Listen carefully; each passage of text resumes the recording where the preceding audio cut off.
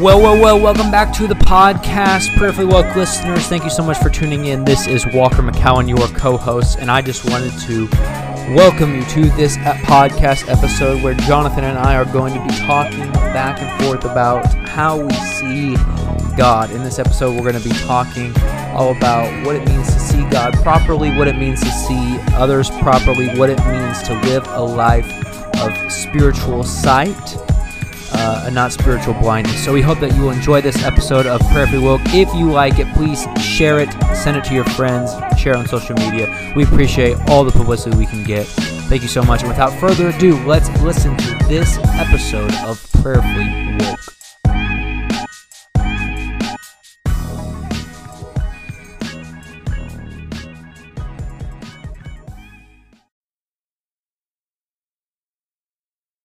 Hey, what is good, Prayerfully Woke audience? This is your host, co-host extraordinaire, John Garlock Deuce, and I'm with my main man, Walker McCowan. What's good, Walker? Oh, not much, man. Everything's good. Except for man, like we're so wretched, but God is good. Snow-covered dung.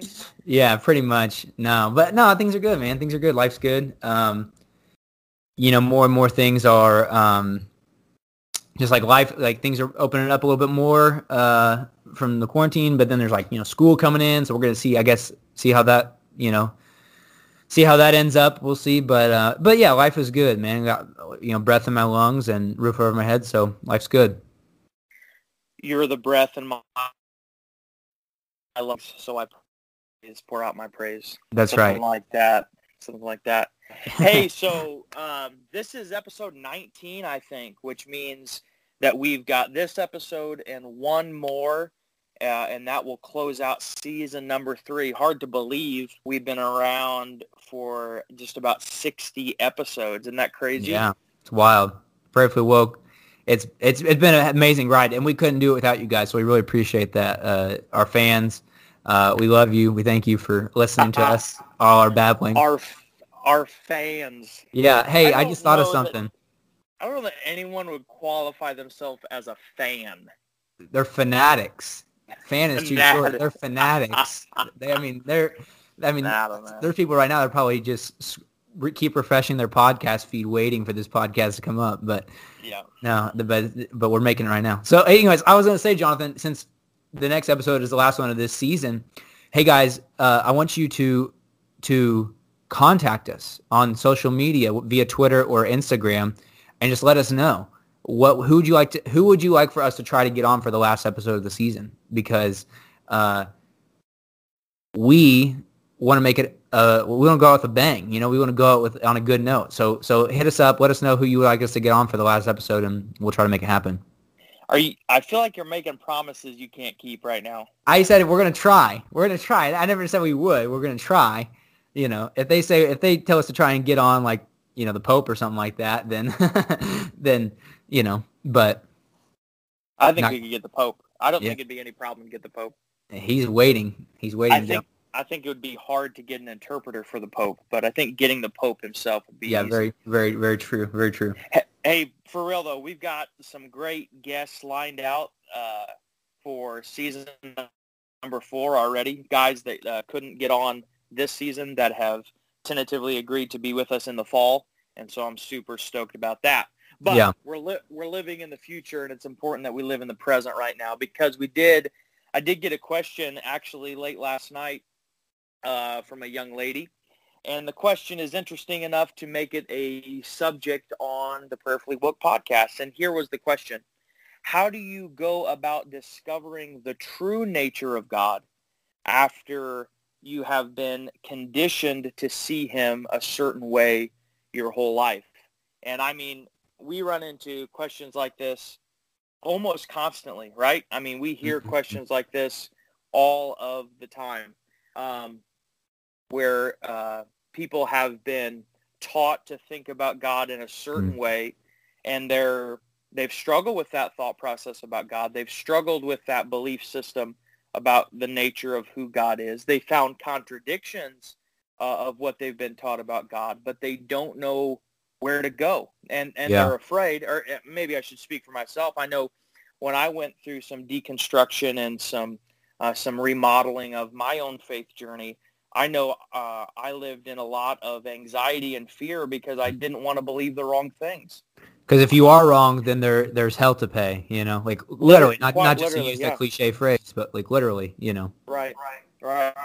So I think it's an important question, and I think it's a question that we can at least begin to answer as part of the podcast today. It was A.W. Tozer that said, "What we believe about God is the most important thing about us." And so it's foundational how we view God. It's foundational what we think of when we think about God. What are your initial thoughts on this question, Walker? Well, I think how we see God and how we see the world, I think that really matters. It really does, because the reason A.W. Tozer can say that is because we become like the God that we worship, and it's a feedback loop as well. So then we become like the God that we worship, and then the God that we worship, then influences us, and then we project those things back onto God. So it's like never-ending cycle of, if it's the wrong teaching, if it's the wrong way of looking at God, it's a never-ending cycle that just perpetuates that same thing. Jesus, when he came to earth, when he walked among us, saw this blatantly amongst the Pharisees, right? The Pharisees had like a false view of God. And so just as you were, saying that, and I was thinking of our conversation before we hit the record button, was when Jesus talks about in John 9 about true sight and spiritual blindness and all these things. And, there's a guy who, comes to Jesus and he, basically they ask him a question, and Jesus says, "Do you believe in the Son of Man?" And the person says, "Who is he, sir? I want to believe in him." And Jesus says, "You have seen him, and he is speaking to you." And the guy says, "Yes, Lord, I believe." Jesus said, "I entered this world to render judgment, to give sight to the blind, and to show those who think they see that they are blind." And the Pharisees were standing nearby, heard him said, Are you saying that we are blind?" Jesus said, "If you were blind, you wouldn't be guilty, but you remain guilty because you claim you can see." So I didn't mean to go like all monotone reading there for a minute, but all I'm trying to say is that Jesus made it very, very clearly that there's a certain kind of sight that goes beyond your eyeballs.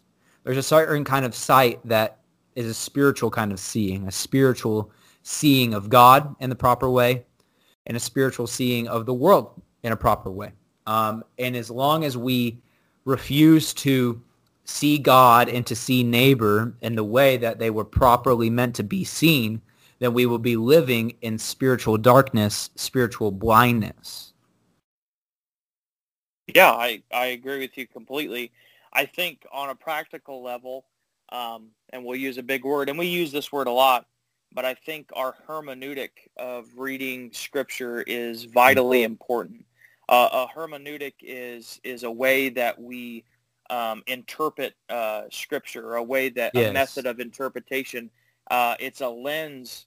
It's a lens by which we view Scripture and see things.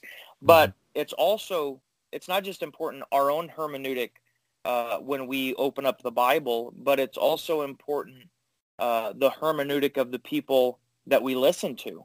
Because as a young person, I was more influenced by the people I heard than what I read for myself. And so I think it's vitally important who we allow to influence our view of God. That's why it's important to get into a church that is preaching a Christ-centered message. Because, Brad Jersak talks about a cruciform hermeneutic, where we interpret all Scripture through the lens of the cross.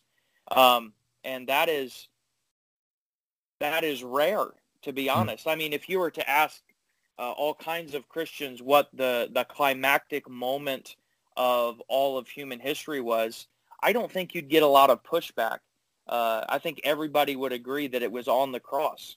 But a lot of times people don't take those moments on the cross and allow them to transform how we view everything. Yeah. And so if the climactic moment of human history is the cross. The climactic moment of the cross is when Jesus says, Father, forgive them, for they know not what they do. And I think that it has to be foundational of how we view God. And we have to allow that statement of Jesus, all of Jesus' life, and we'll get into that in a minute, but we have to let that moment of Jesus on the cross transform all of how we view God and how we view other people. I think we view God differently because of the dynamic that Jesus is God, but we view people differently in that statement because Jesus says they know not what they do. And that's an incredible paradigm shift on how we view God and how we view the people around us and their wrongdoing as well. Yeah, because then that just implies that sin, is not. I don't know how I want to say this. Maybe we could talk about this because I really haven't had a chance to work out my thoughts on this yet. But how much of sin is like personal responsibility? That like how much are we personally responsible for sin, and how much of it is that we're chained to the power of sin? And until we allow the work.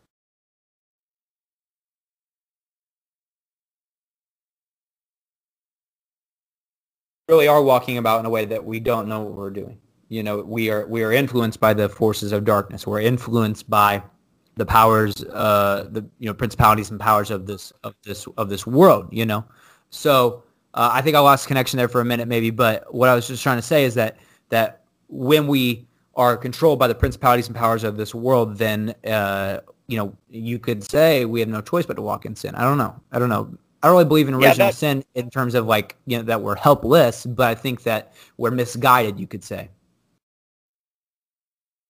Yeah, I think it's not that we're helpless, it's that we're powerless over sin. That sin has dominion over us, and that's what the cross is about Christ breaking the power of sin and death off of our life.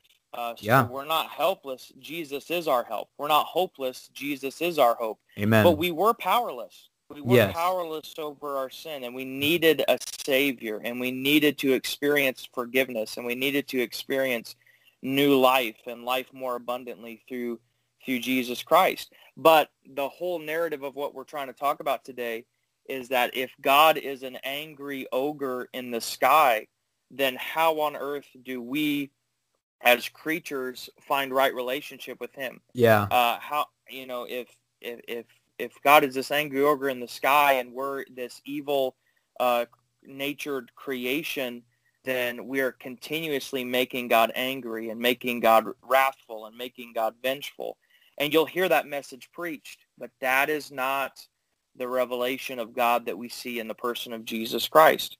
Yeah. And so we have this cruciform hermeneutic where we see everything through this lens of Jesus on the cross, but that takes us into the larger life and ministry of Jesus, where Jesus says, things like, if you've seen me, you've seen the Father, where John tells us that Jesus is the perfect revelation of the invisible God, where Paul says in Colossians that Jesus is the perfect image of the invisible God, where John says that the law came through Moses, but grace and truth came through Jesus Christ. Yeah. I think we have a decision to make. Do we want to choose law, or do we want to choose grace and truth? And that's a decision that we have to make, and I think it can be foundational on how we see God and how we transform how we think about God. For sure. I like what you said there. There's a decision to be made, because there is. Because, we can paint around it however we want with, with like different discussions and stuff like that about the Old Testament. But there's decisions to be made in terms of what is taught in parts of the Bible versus other parts of the Bible, versus what God is supposedly saying in one part versus what he definitively says in another through Jesus.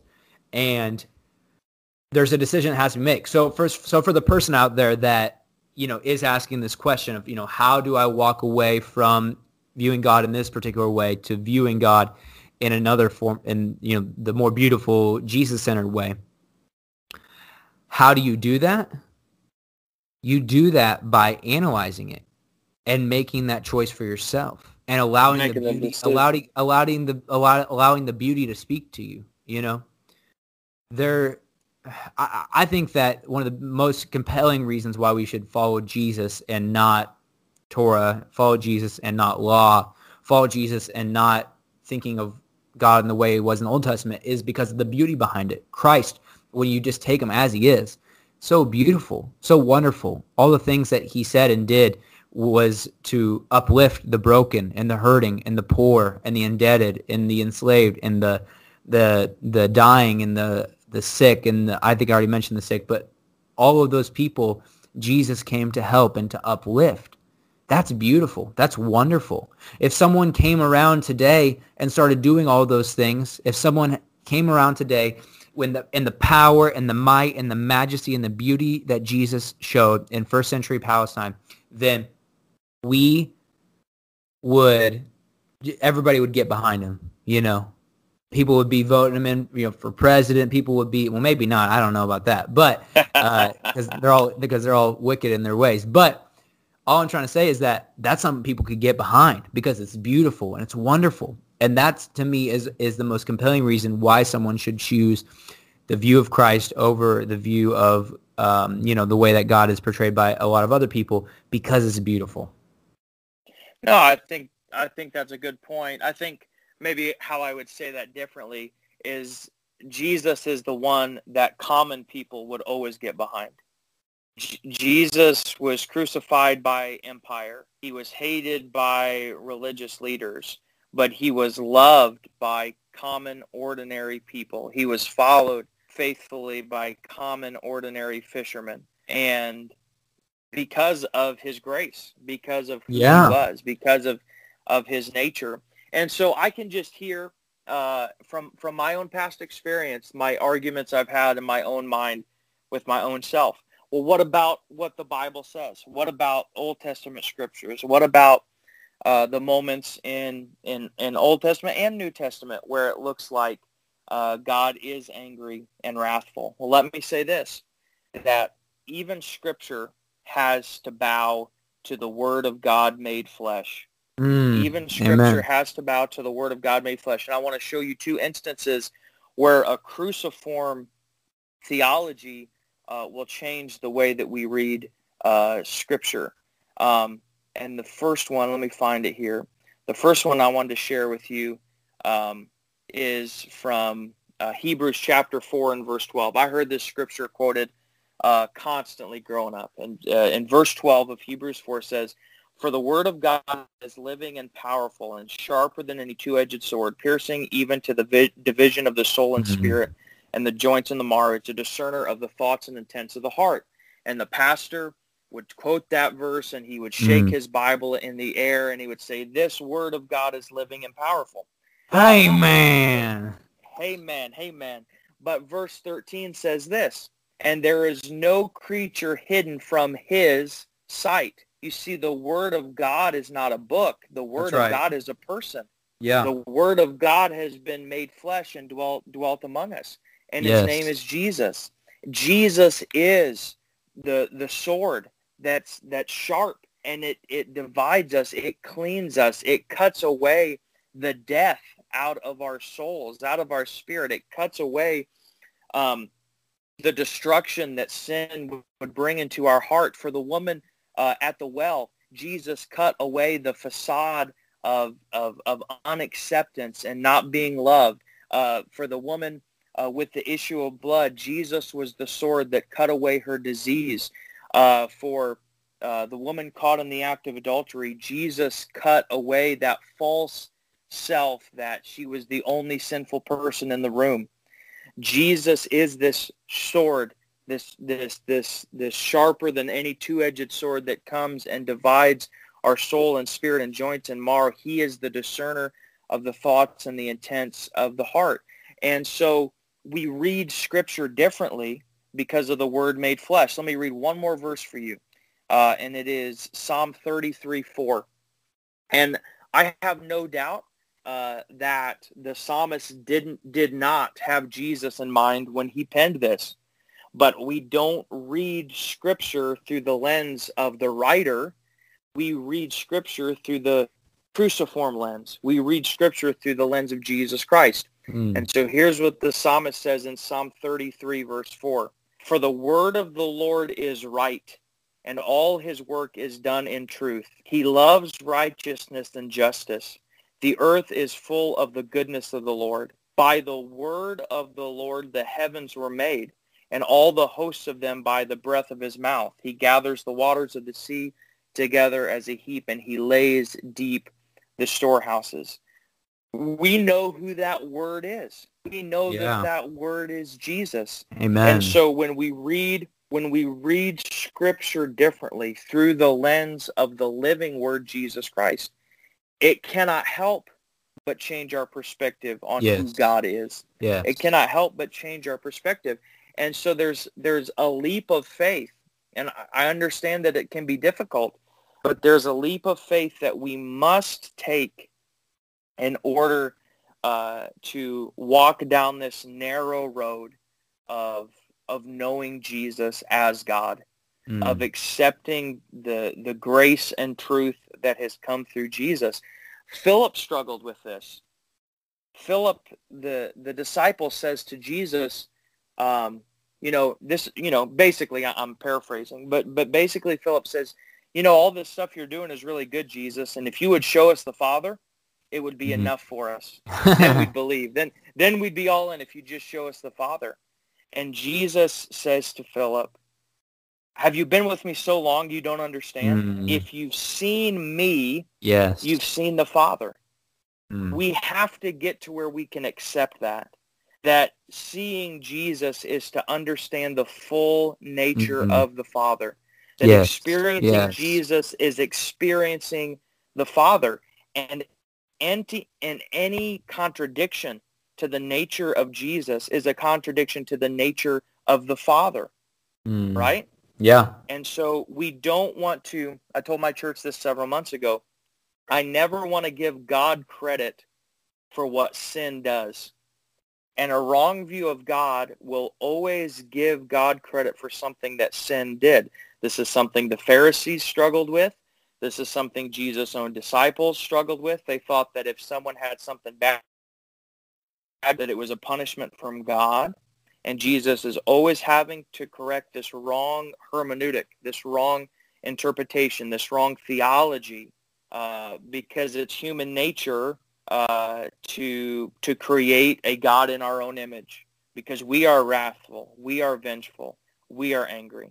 Was that heart telling me to shut up because you wanted to talk? No, that heart was me. I love it, everything, bro. I love it. You're preaching, man. I love it. I just love it. It's amazing because it's so true. Everything you're saying is so true. Jesus, I just think of, one of my favorite parts of the book of Hebrews is the very, very, very first line where, he says, long ago, God spoke to our ancestors in many times, in many ways.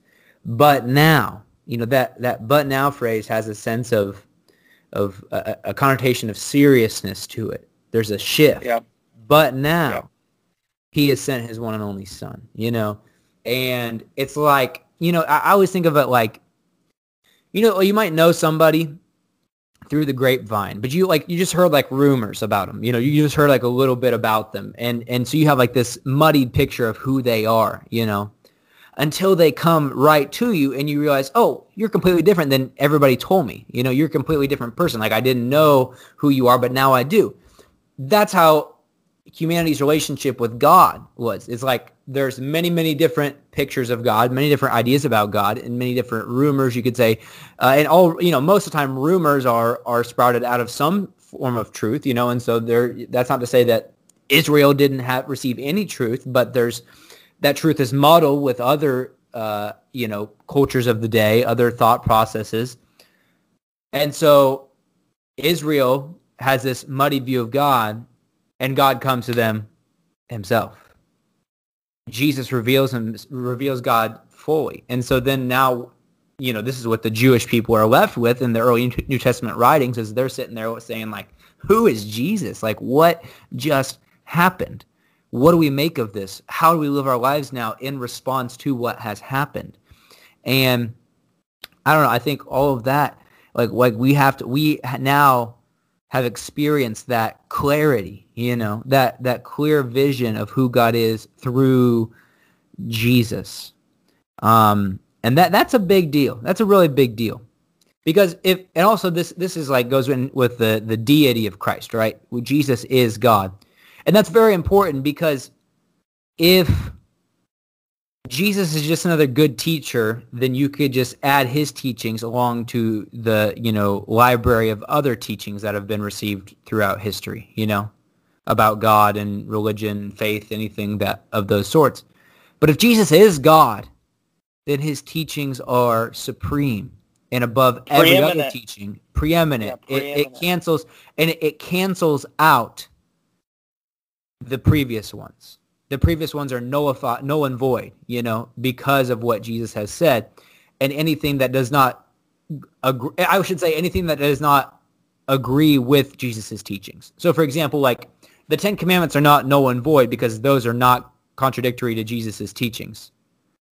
But to be very practical, I would say, obviously, because Jesus contradicted it, the commandment and the law that said that you should go outside the city and stone any adulterer is contradictory to Jesus' teachings because he contradicted it, So that commandment is null and void. So someone might say, like, what's the litmus test here with Jesus? If it doesn't go with what Jesus taught, if it doesn't go with what Jesus said, if it doesn't go with what Jesus propagated through his ministry, then it is not correct. It's not the right view of God because, as you said, Jesus is preeminent. Yeah, and I think what you said can sound really extreme until you read the Sermon on the Mount. And Jesus says, you have heard it said of old, an eye for an eye and a tooth for a tooth. But I say to you, that is not some quote from some obscure Hebrew teaching. That is the law of Moses. You've heard it said of old, but I say to you. Jesus is pushing back against this, and he's saying, I have a better way.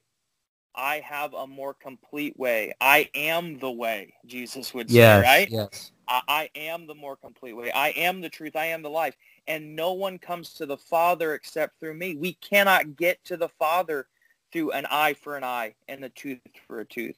We cannot get to the Father through the teachings of Moses. If we could, Jesus wouldn't have had to come. That's right. I've heard preachers say, well, nobody could live up to the law perfectly, and that's why Jesus had to come. The Apostle Paul says that he was blameless concerning and in his blamelessness concerning the law, he was a Christian. He was a murderer, right? Yeah. He was a Christian killer. He was a church persecutor. But he has this encounter with the living Word of God. And something like scales come over his eyes, right? Mm-hmm. And he has to obey the Word of God. And when he obeys the living Word of God, Jesus, he is prayed for by a believer, and the scales fall off of his eyes. And for the first time in his life, he can see. And after he has this experience, he writes to the Corinthian church, and Paul says that even today when Moses is read, Israel has to put a veil over their face. But we, with unveiled faces, view the full glory of God through Jesus Christ. Mm-hmm. And see, what has to happen to us is that we have to take the veil off because we know who God is. We've experienced God through Jesus, and there is something inside of you, even if you haven't fully accepted it yet. If you've experienced Jesus, there's something inside of you that knows that an angry, wrathful God is not who Jesus called Abba. Mm-hmm. You know that there's a conflict. You know something's wrong. And like we said 20 minutes ago, you have to take that leap of faith. You have to accept it. You have to be converted. That's what the Apostle Peter's words would be. You have to be converted into truly believing that Jesus is the way, that everything must bow. Every hermeneutic must bow. Every knee must bow. Every scripture must bow. Every preacher must bow. Every dogma must bow. Every religious concept and religious practice must bow to the person of Jesus Christ. Absolutely, man. Like, no, absolutely. I love it. And everything you said, it's like, I don't even know what to say to really top that, because it's the truth. And but I will say this, you said everything must bow, and I believe everything will bow. That's, I mean, that's what the Yes. scripture says. Every knee will bow. And so whether or not you believe it, this is the truth. And that's not because, that'd be very arrogant of me to say, oh, it's the truth because I said it. No, it's a truth because Jesus is alive. Like that's the truth of the matter, is that because of the resurrection of Christ, there's a witness to this. So this is not just something that Jonathan and I are saying via the podcast network. This is something that is witnessed via the Holy Spirit from the risen Christ. This is witness to us within our spirit. And I know we're talking about spiritually abstract concepts here, but it's all all witness to us from the living God, not the dead God. He's not still in the grave, but the living God. Yes. So the resurrection, I'm glad you brought that up. The resurrection is the proof that Jesus is who he said he is. Yes. The resurrection is the proof that Jesus is who he said he is, and what he says about himself is true, that he is God, and it gives authority. So when Jesus is raised from the grave right before he ascends to the Father, in Matthew's gospel, he says, all authority is given to me in heaven and on earth. That's why all authority, bows. All authority. Right. And so when we give anything authority over who Jesus is and what Jesus has said, we are making an idol out of that. And so I know people that have made an idol out of the Bible. I know people who have made an idol out of an obscure doctrine that their certain denomination was built upon. Because there's thousands of denominations, and they're divided because they have differences of opinion.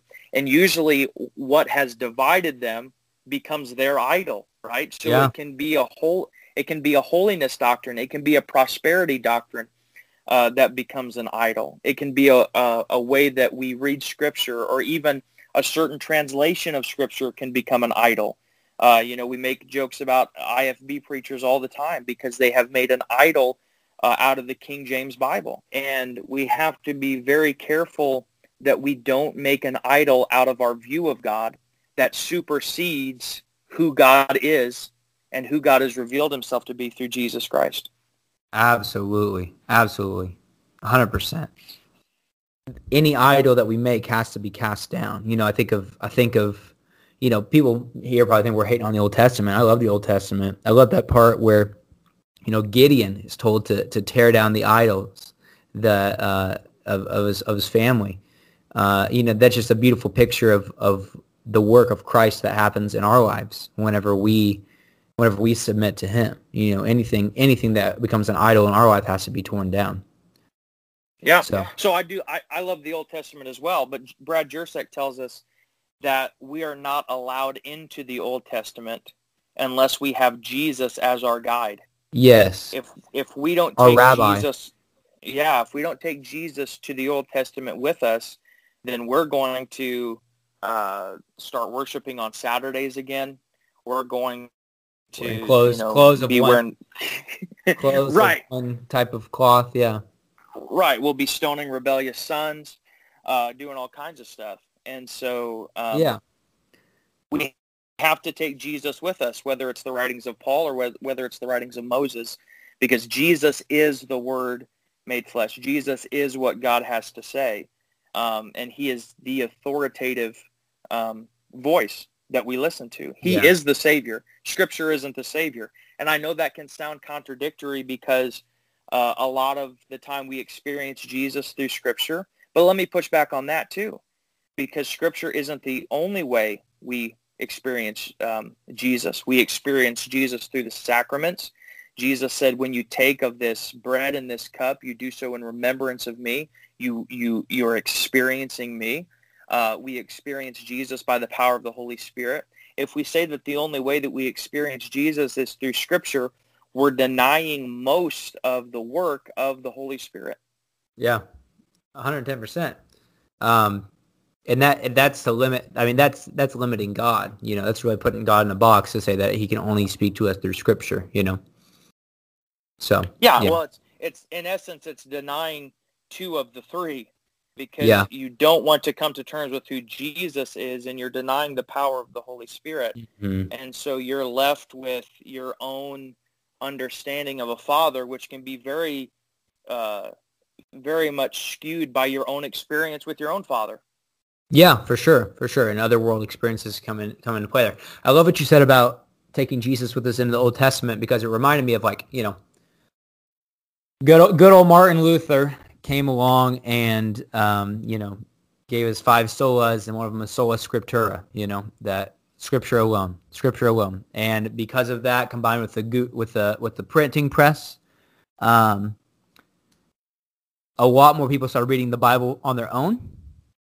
And not that I think it's bad. I think people should read the Bible, but I think we also we need teachers. We need rabbis. We need people that will teach us the correct way to read it, because there is a correct way to read the Bible. Okay, it's not just like your opinion on things. There is something it's trying to teach you and tell you. There's something that God's trying to speak. And if we don't have Jesus as our living rabbi via the Holy Spirit, then we will get a skewed view of things. And so I love what you said there. You know, we don't just read the Bible on our own. We read it with Jesus. Yes, and Jesus, I mean, all due respect, but Jesus was the cherry picker of Old Testament Scripture. Yeah, he was. Peter was a cherry picker of Old Testament Scripture. The Apostle Paul was a cherry picker of Old Testament Scripture. There's an amazing moment. The first time that the crowds try to kill Jesus, he's in the temple, and he takes a scroll of Jeremiah the prophet, and he begins to read. And the back end of his reading, the prophet says he has come to proclaim the day of vengeance of our God. Yeah. But Jesus doesn't read that part. He stops at the giving of sight to the blind, and he closes the scroll, and he says, "This day, this prophecy has come to pass in your hearing." And so Jesus is cherry picking. Why? Because Jesus is showing us the better way. Jesus is showing us the full revelation of God, the fullest and the truest revelation of who the Father is. Yeah, you were right in the beginning. It is Isaiah. It's not Jeremiah. Okay. I'm pretty sure it's Isaiah. Not that it matters meant for anything, but I just want to let you know you were right first. You were right the first time. Everything matters. You're always right the first time. No, you're right though. You're right. Jesus, I like what you said there. Jesus was a cherry picker of the Old Testament Scriptures. I never thought about it that way, but that's 100% true. You know. So yeah, I don't know. There's also a lot of questions I have for Jesus about some Old Testament Scriptures. You know, where he references Sodom and Gomorrah and things like that. You know. I don't know. There's a lot of things there that I don't know if we will ever know. But yeah, Jesus definitely. I mean, because his authority is greater, he has the right to do that, to pick and choose the Scriptures that, you know, he likes, or that are correct, that are morally correct. Yeah, for sure. And he is the gauge. Jesus is the gauge on morality.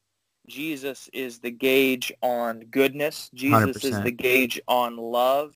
Jesus is the gauge on who we should accept. You know, the New Testament tells us that he has left us an example that we should follow in his steps. He's the gauge of life. Jesus not only came to show us the Father, but he came to show us what it really means to be human. To show us what it really means to be human. Yeah. That's like another podcast right there. Maybe we could do that next week. Maybe we could get somebody on next week to talk about what it means to be truly human. But Jesus comes to show us what God is really like and what being human is really like. I like that.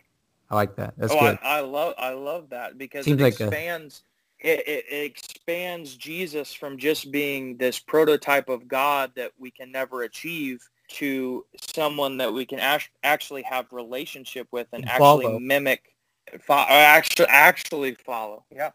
Yeah, for sure. For sure. Well, that sounds like a good place to land the ship right there. Yeah, I think tentatively, let's just plan on that, Pray for the Woke listeners. Next week, we'll be talking about what it means to be fully human for the last episode of the week. So thank you guys so much for listening in. Have a good one. Peace. Peace.